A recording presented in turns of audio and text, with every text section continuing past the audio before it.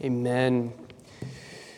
Well, go ahead and take your Bibles and turn with me to Isaiah chapter 42.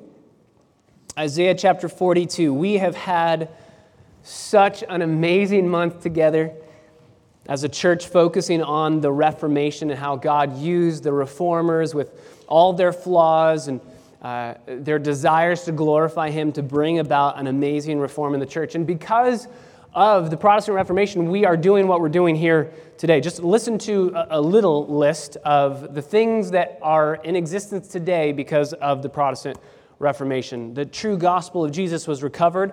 The life of the church was reformed and revived. The word of God was translated into the language of the people. You have a copy in our own language because of what happened at the Protestant Reformation. The gospel is clearly preached. Christian schools were birthed. There weren't Christian schools, and they grew out of the Protestant Reformation. The modern missions movement was launched through the Protestant Reformation. Commentaries were written because of the Protestant Reformation. Seminaries were started.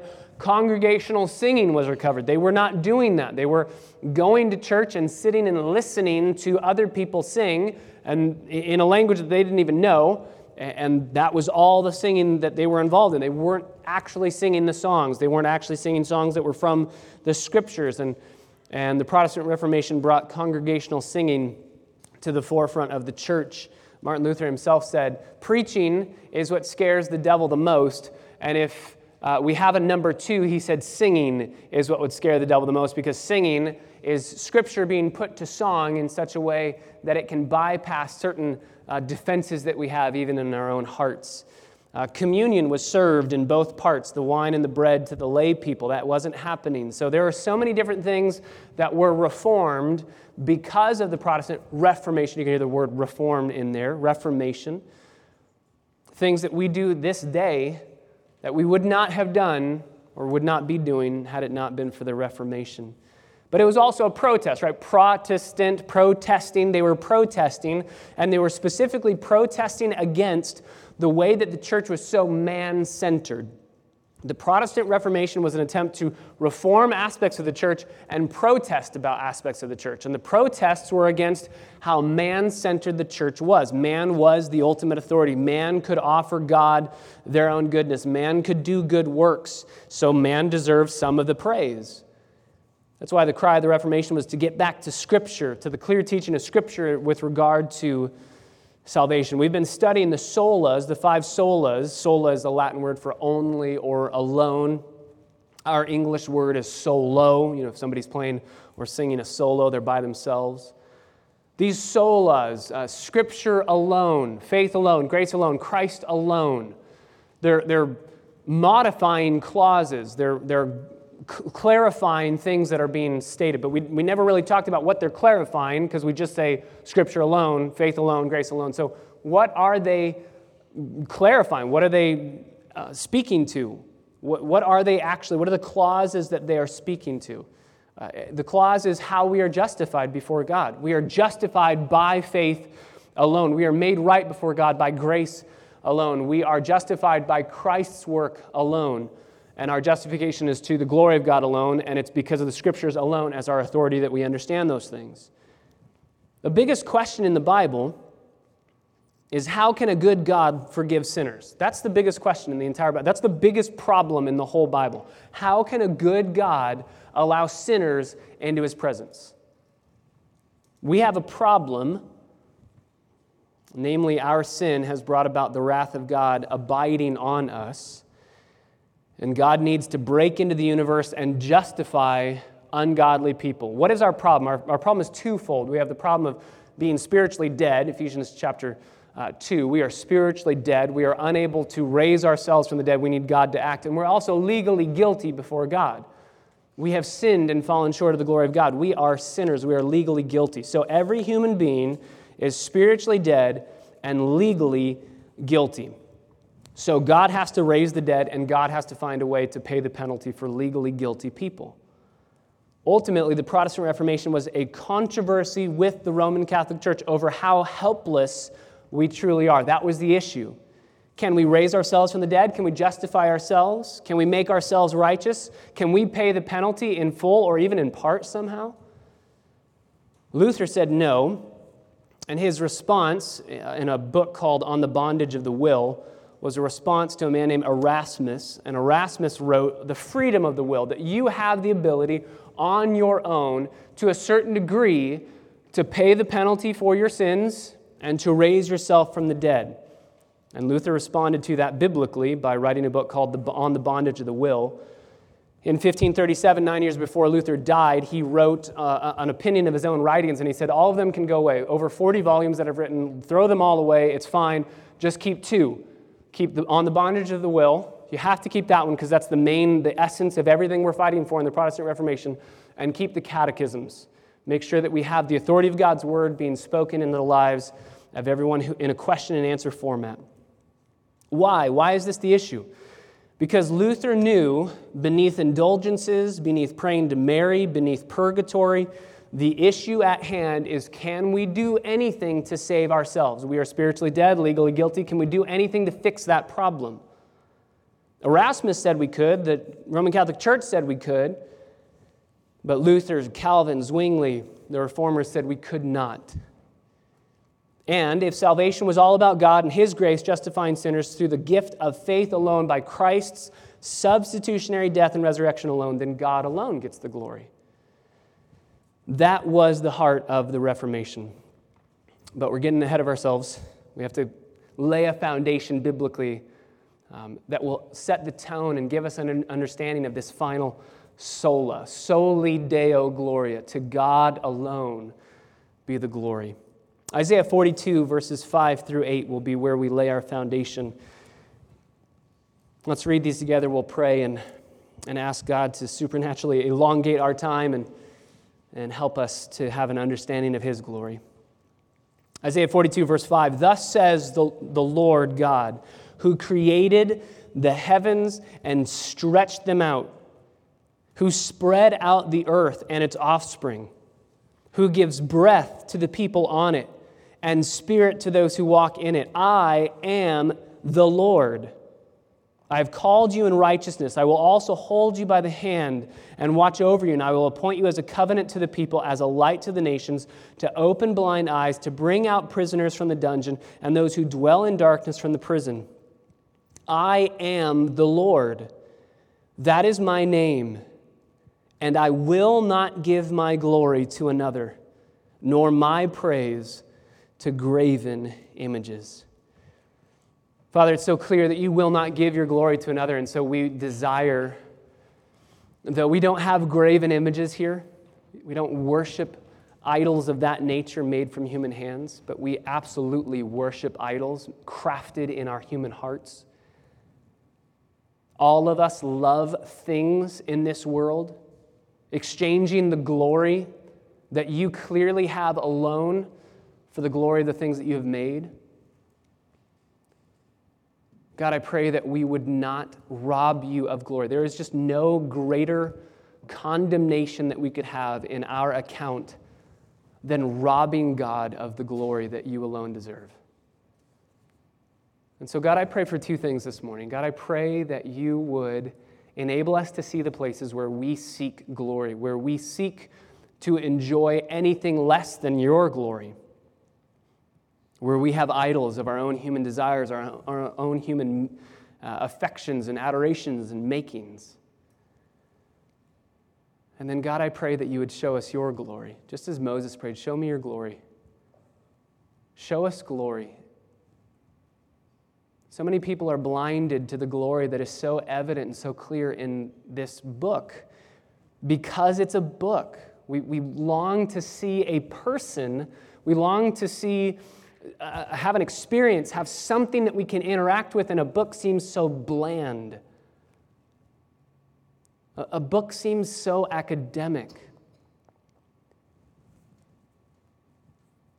But God, this book is the book that the Reformers died for, to get it into our hands today so that we could see glory, because ultimately the glory that we see in creation, though it is glorious, is nothing compared to the glory that we see in your word. So God, open our eyes to behold glory in these pages, that these words would cascade over our souls and give us an affection for Christ, I pray that your glory would hit our spiritual taste buds. And for those in this room that do not yet know you, that today they would taste and see that the Lord is good. And as they get just a tiny sliver of your glory, that their hearts would never be able to move past it, never be able to get over it, that that would be the greatest desire of their lives.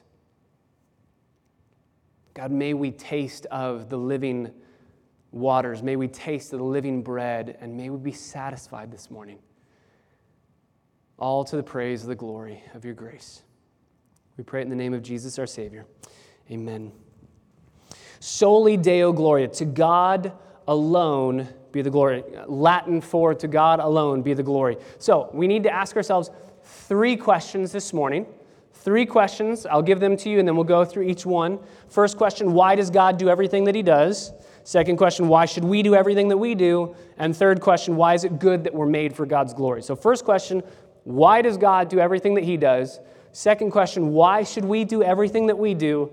And third question, why is it good that we are made for God's glory? So let's take them in order. Number 1, why does God do everything that he does? We already read in Isaiah chapter 42 that he will not give his glory to another. He loves his glory. He cherishes his glory. He will not give his glory to another. But we're asking a slightly different question here.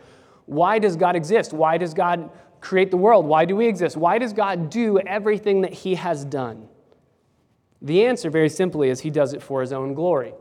He does everything that he does for his own glory. That's the answer, and we need to back it up with Scripture. If I just give you the answer and then we walk away saying, well, Patrick said so, we have defiled what the Protestant Reformation was attempting to overturn. If you can't see it here in this book, don't believe anything that I'm saying.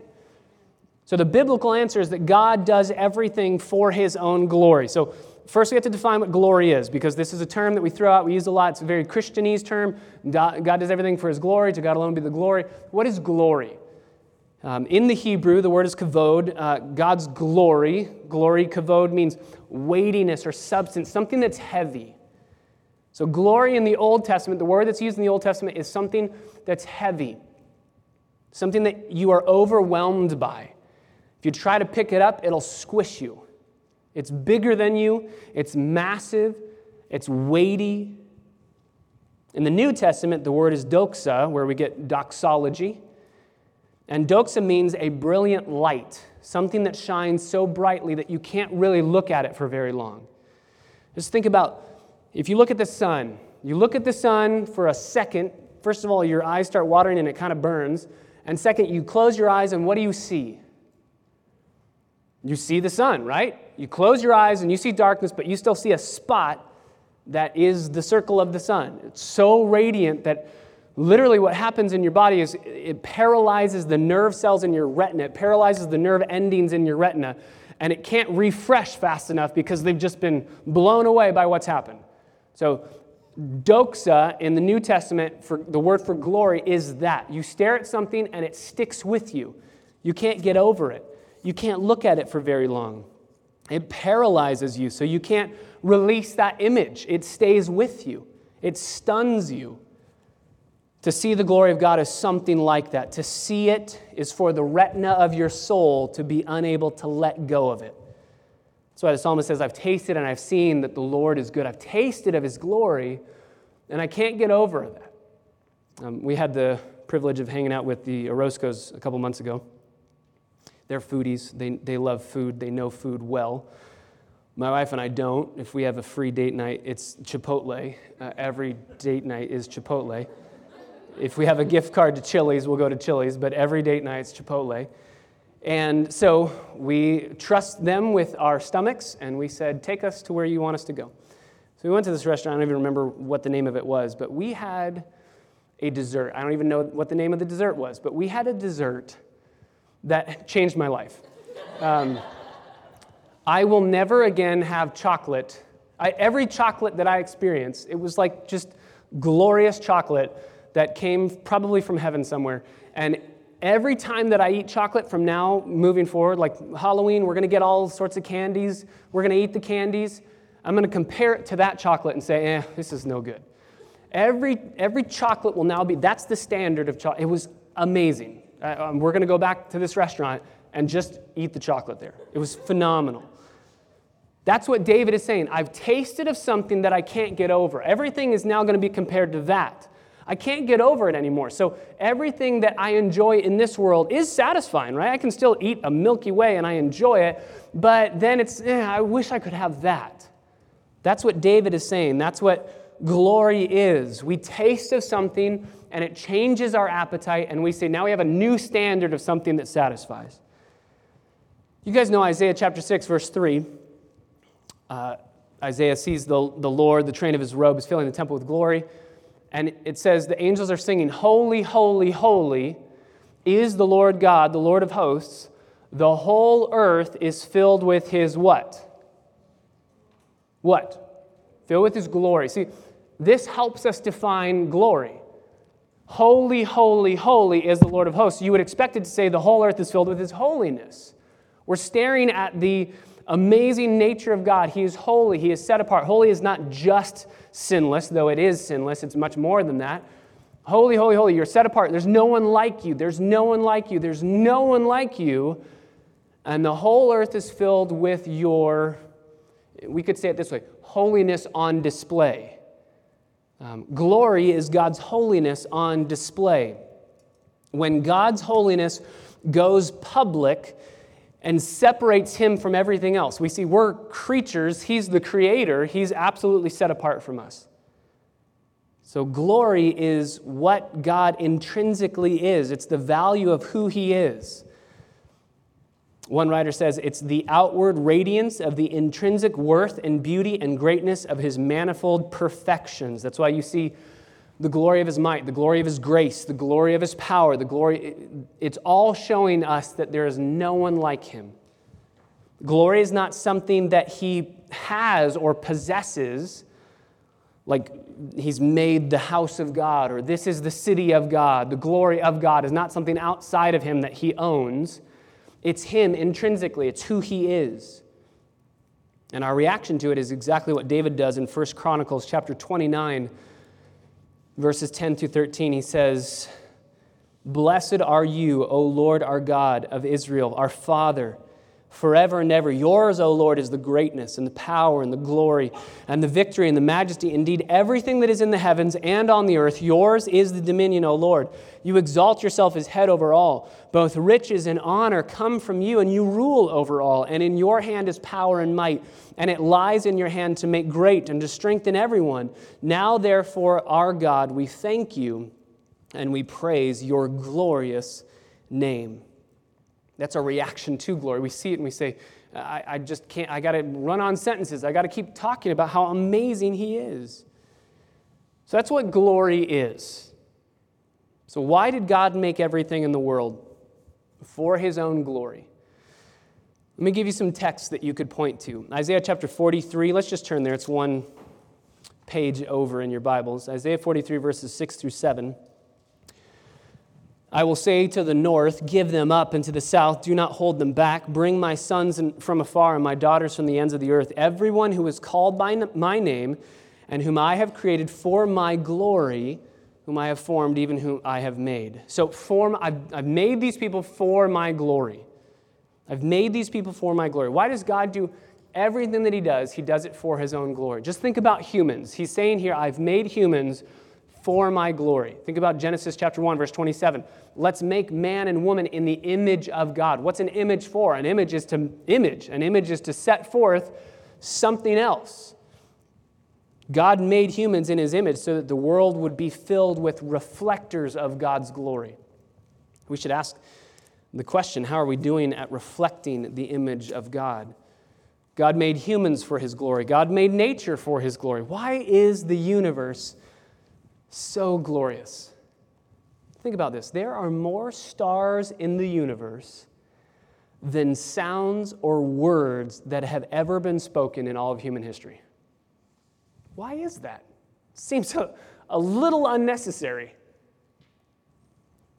Verse 1 of Psalm 19 tells us why. The heavens declare what? The glory of God.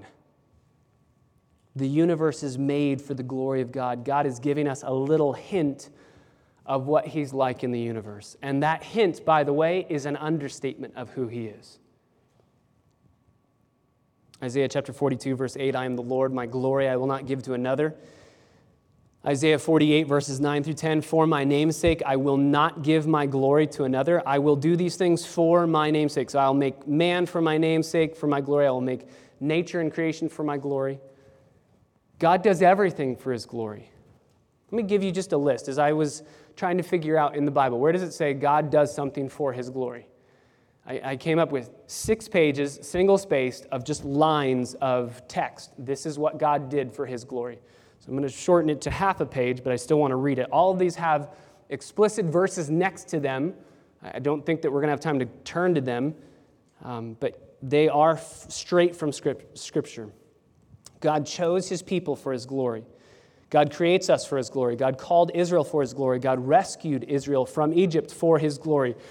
God raised Pharaoh up to show his power and glorify his name. God spared Israel in the wilderness for the glory of his name. God gave Israel victory in Canaan for the glory of his name. God did not cast his people away for the glory of his name. God saved Jerusalem from attack for the glory of his name. God restored Israel from exile for the glory of his name. Jesus sought the glory of his Father in all that he did. Jesus said that he answers prayer so that God would be glorified. Jesus endured his final hours of suffering for God's glory. God gave his Son to vindicate the glory of his righteousness. God forgives our sins for his own glory. Jesus receives us into his fellowship for the glory of God. The ministry of the Holy Spirit is to glorify the Son of God. God instructs us to do everything that we do for the glory of God. God tells us to serve in a way that would glorify God. Jesus is coming again for the glory of God. Jesus' ultimate aim for us is that we would see and enjoy the glory of God. God's plan is to fill the earth with the knowledge of his glory, and everything that happens will redound to God's glory. And even in the New Jerusalem, the glory of God replaces the Son. God does everything that he does for his own glory. Everything. That's why everything in the universe exists. And that is such good news for us because now we know something about everything. You and I know something about everything in the universe. There are billions of things that I will never know, and that's totally fine. But I know something about everything because I know why God made everything in this world. And not only do I know something about everything, I know the most important thing about everything. I know the most important thing about everything in the world, and that's that it was made for the glory of God. So we know the purpose for why God made the world, and since we know that, we know the purpose for why we're here. Question number 2. Question number 1, why does God do everything he does? He does it for his own glory. Question number 2, so why should we do everything that we do? Well, if God made us to glorify him, then the answer is to glorify him. We should do everything that we do to glorify God. Why are we here?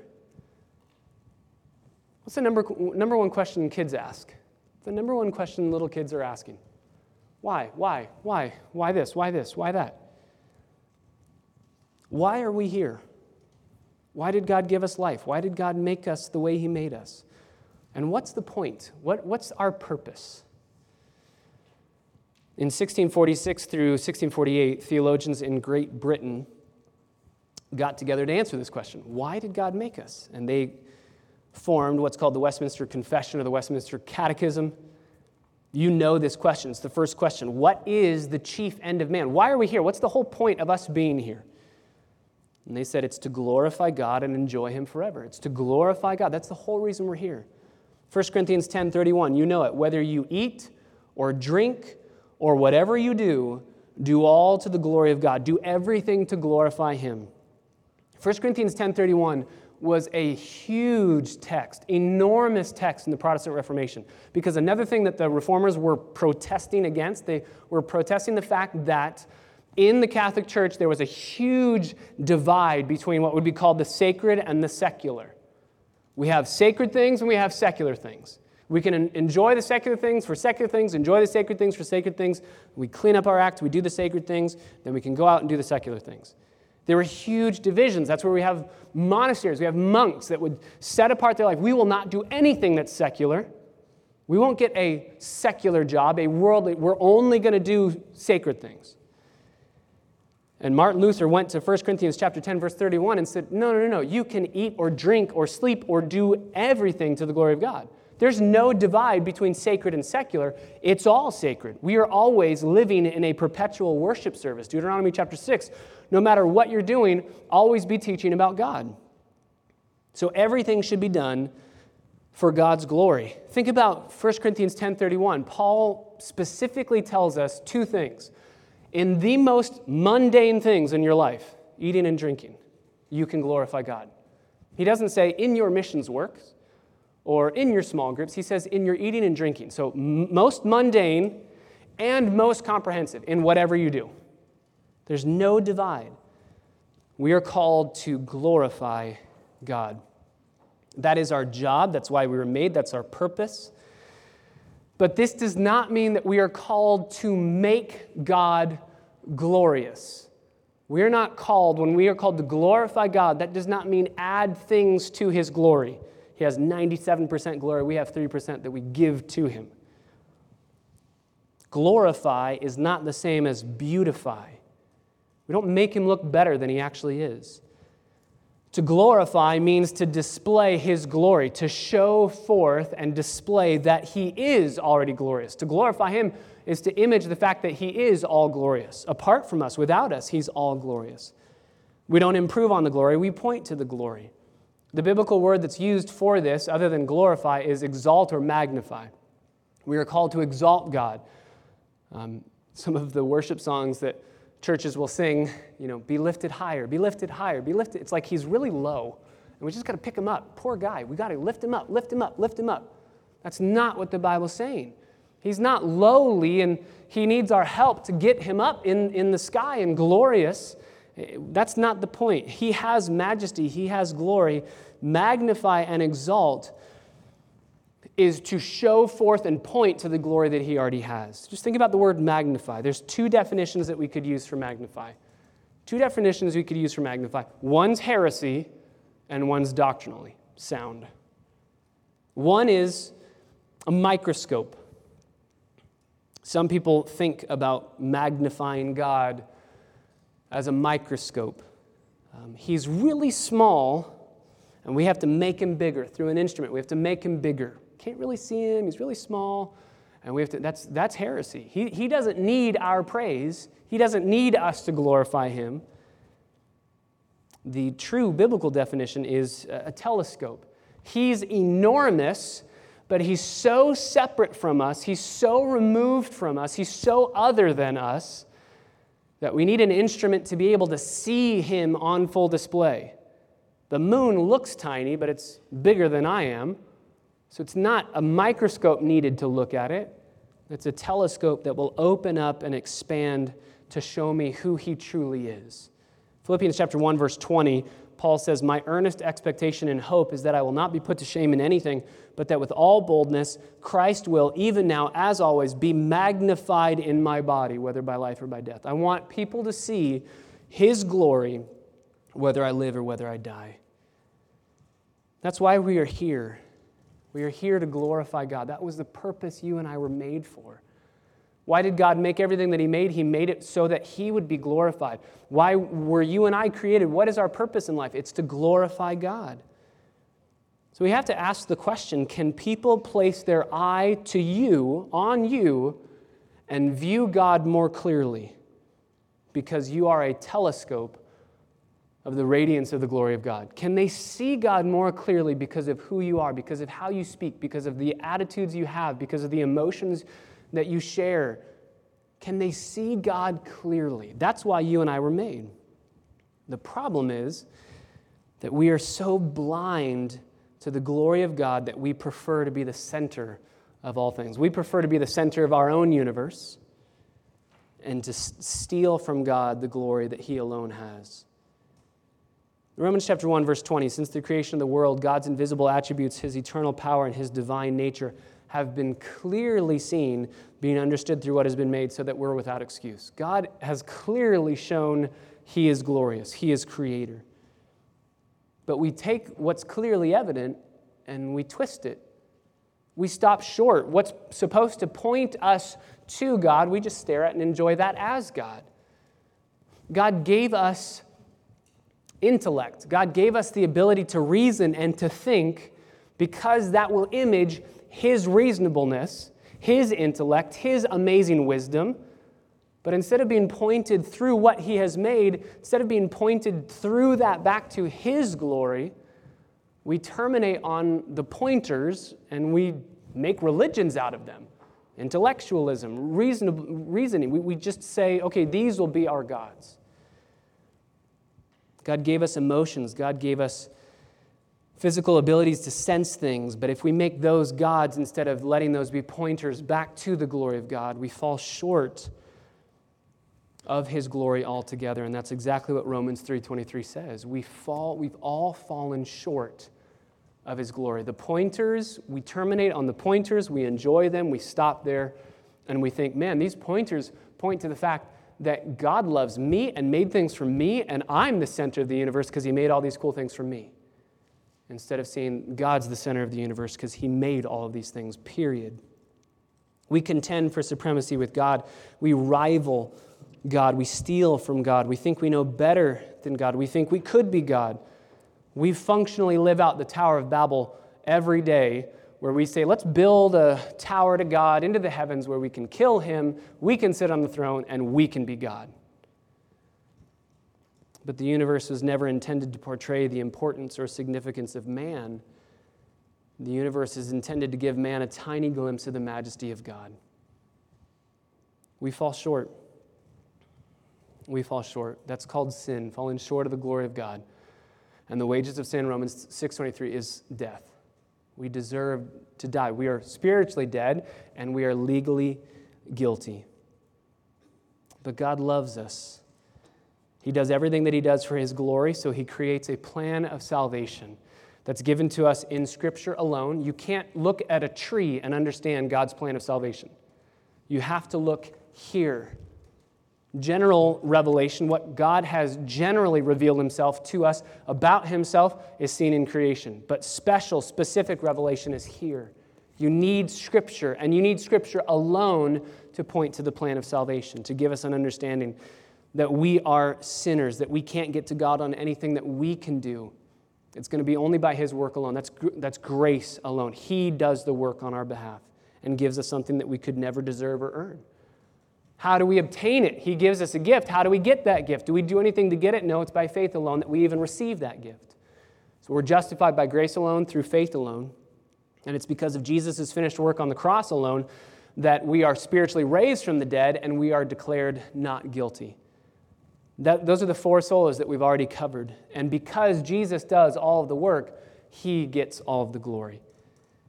The cross is the apex of the glory of God. The salvation of sinners at the cross of Christ through the gospel is the greatest display of God's glory. Our greatest fall from imaging God's glory allows God to give us the greatest picture of His glory by saving sinners who don't deserve it. Ephesians chapter 1, verses 5 through 6, we sang this in Come Praise and Glorify. God predestined us to adoption as sons through Jesus Christ to Himself, according to the kind intention of His will, to the praise of the glory of His grace, which He freely bestowed on us in the Beloved. It's all to the praise of His glory. Ephesians chapter 2, verses 5 through 7, even when we were dead in our transgressions, God made us alive together with Christ. By grace you've been saved, and He raised us up with Him and seated us with Him in the heavenly places in Christ Jesus, so that in the ages to come He might show the surpassing riches of His grace in kindness toward us in Christ Jesus. Even in heaven, we're going to be singing songs praising God for 10,000 things, thousands upon thousands of things. But the greatest of all of those, and ultimately the culmination of all of those things, is praising God for sending His Son, Revelation 13:8, the Lamb who was slain before the foundation of the world. God provided a lamb. God provided His own Son. And anything that we would add to that is to rob God of His glory. There's no greater charge against us than to say that we have robbed God of His glory. Remember what happened to King Herod when he robbed God of glory? He was struck by an angel and eaten by worms for 5 days and died. Don't rob God of His glory.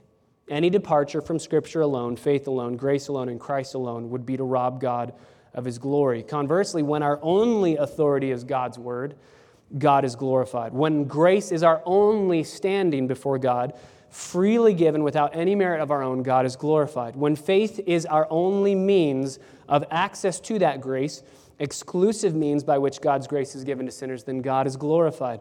When Jesus is our greatest treasure and He is our only Savior, then He is glorified. When we are in bondage to sin and God intervenes and does all the work for us, all we can say is thank you, and to God alone be the glory. God alone deserves the glory. So, glory is weightiness, it's holiness on display, it's brilliance, and God does everything that He does for His own glory. And specifically, the apex of His glory is the grace that He gives to sinners to rescue them by faith alone in the finished work of Christ alone, according to the Scriptures alone, to the glory of God alone. We know why God does everything He does. We know why we should do everything that we do. And now I want to end by asking this third question. Why is this good? I don't know if you've ever thought this about God, and if you have, it's totally okay. I've wondered before, is God just some angry grandma, angry grandpa who's just up there in heaven saying, nobody loves me, and I want to be loved, and since I'm God, I can tell people, you have to love me? Is God just mad and feeling unloved and feeling like nobody really thinks about me anymore? Nobody really cares about all the awesome things I've done, so let me command them, they have to praise me. There are many people who are turned away from Christianity because this is their thought of God. Why are all these commands in Scripture to praise God? That's so mean of Him. What if I want to do something else? And He's saying, no, you must praise me. I'm awesome, and you need to tell me that. If we were to do that, we would be absolute sinners, and nobody would ever want to be our friends. But God does this, and it's right that He does this. How? Well, number one, we know that God isn't needing any praise from us, right? Acts chapter 17, verse 25, God isn't served by human hands as though He needed anything. He doesn't need anything. He doesn't command us to praise Him because He needs praise. That's the first hint. So it's not based on His need. It is based on a need, but it's not based on His need. Whose need is it based on? Going back to the Westminster Catechism, man's chief end is to glorify God and enjoy Him forever. Notice how they specified man's chief end, singularly, is to do two things. Man's chief end, the whole point we're here is to do two things. So the two things aren't really two, they're one, because they are the end for which we exist. Glorify God and enjoy Him. Glorify God and enjoy Him. John Piper has taken that and out and put by to give us an understanding of that. Man's chief end is to glorify God by enjoying Him. But we don't need that by in there to see exactly what's happening. Your chief end, the whole purpose that you were created, is to glorify God and enjoy Him, one and the same. By enjoying Him, you're glorifying Him. And by glorifying Him, you will find the greatest satisfaction. God is most glorified in us when we are most satisfied in Him. When we are most enjoying Him, He's most glorified. When we are most satisfied in Him, He's most glorified. So when we are finding our purpose and glory in Him, to glorify Him, we are most satisfied. So He is most glorified in us when we are most satisfied in Him, and we are most satisfied not only in Him, but in all of life when we are living to glorify Him. So, why is it good? This was question number 3. Why is it good for God to command us to glorify Him? Why is it good that God made us for His glory? It's good because God delights for us to be happy. He wants us not to use us as slaves, just do what I tell you to do. He wants us to meet our needs. He wants us to be able to praise Him so that we would be having our own needs met, our own satisfaction culminated. He doesn't want us to meet His needs. He doesn't have any. But He wants us to be glad as we praise Him and He meets our greatest needs. What would make us truly happy? It's glorifying God. It's enjoying Him. It's being with Him. He doesn't want to use us. He's not saying, praise me because I have nobody else who's doing it and I need somebody to glorify me. God does want us, but He doesn't want us as slaves to run His errands. He wants us as children who are satisfied in all that their Father is for them in Jesus. And that's what glory is. Glory is the name that we put on that, finding our satisfaction in Jesus. Philippians 1, 20 through 21, you know 21, to live is Christ, to die is gain. And right before that, Paul says, I want to magnify Christ, whether by life or by death. How can I show the world that I'm most satisfied in him? When everything is taken away, I have gain. I lose everything, and I actually gain something. That's how we can show him to be greater than anything we could possibly comprehend. Psalm 16:11, in your presence there is fullness of joy. At your right hand there are pleasures forevermore. So when God is saying, praise me, glorify me, he's actually saying, be happy. Find your satisfaction in that which will truly satisfy you. Taste and see that the Lord is good. That's why it's good that God gives us those commands. So why did God make us? Why did God make everything? It's to his own glory. We have a purpose in life. We were made to glorify God, and we've failed in that purpose. And so the apex of the glory of God is when Jesus comes and dies for sinful man and redeems for himself a people group. And it's good that God commands that we glorify him. It's gracious of God. He's not saying, I need praise. He's saying, you need satisfaction, and you were meant to be satisfied by God. One last question, just really quickly. If God alone gets the glory, which he does, what about these three verses? 2 Corinthians chapter 3, verses like these as well. Verse 18, we all, with unveiled face, beholding as in a mirror the glory of God, are being transformed into the same image from glory to glory. Wait, we're getting glory.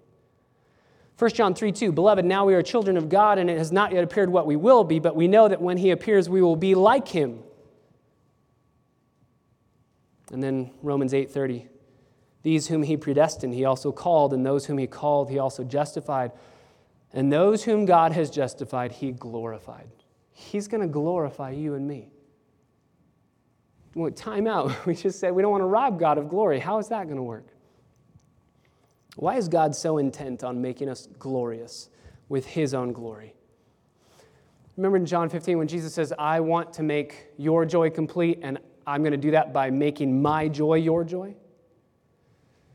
Heaven is going to be a place where we finally, fully, ultimately, and only are satisfied by the glory of God. No more fight over sin. I love these things, but I really want to be satisfied by glory. And for us to house that satisfaction, to house the glory of God and be enjoying it and satisfied by it, God needs to glorify us. You can't stick a 747 engine onto a smart car and say, now we're good to go. Go ahead. That won't work. You can't have a little teacup and say, we're going to put the oceans into this teacup. No, God says, you are a tiny little teacup, and you're going to house and enjoy the entirety of my glory for all of eternity. So I need to do something to you so that you can do that. And he does it.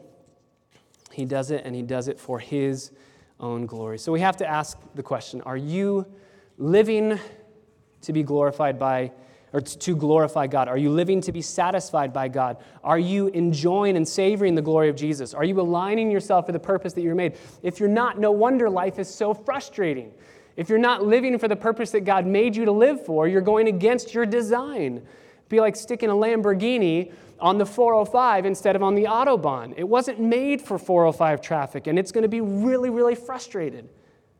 You and I were made to glorify God.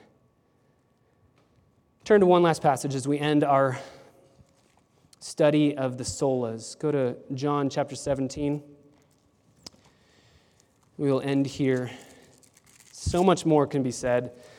And just as you're turning, a huge thank you to Sergio and to Brian for the way that they were able to bring the truth of God's word, glorious truths, to bear in our hearts, to give us a greater understanding of these amazing truths of the gospel.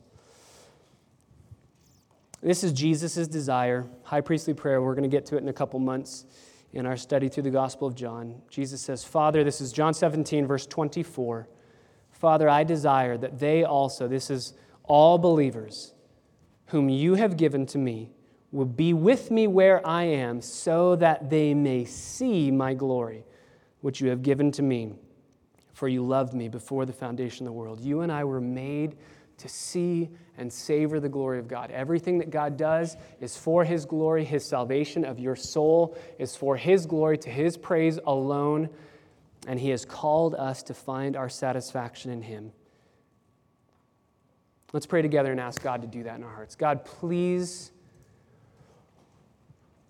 grow our spiritual taste buds to taste and see of the glory of God. You are good. May we not terminate on the things of this world that should point us to your glory. May we let everything in this world point us to how majestic you are. We praise you for your word, which is our only authority. The pastors here, the elders here have no authority whatsoever. It is your word that has the authority. And so we submit to your word alone and listen to your voice singularly alone. It's by grace that we have been saved through faith, which is not of ourselves. Both of those are a gift from God through Jesus Christ alone. And so you deserve the praise alone. To you and you alone be the glory, the dominion, the power, the majesty, the honor forever and ever, now and forevermore. And all God's people said, amen. Let's stand together as we conclude our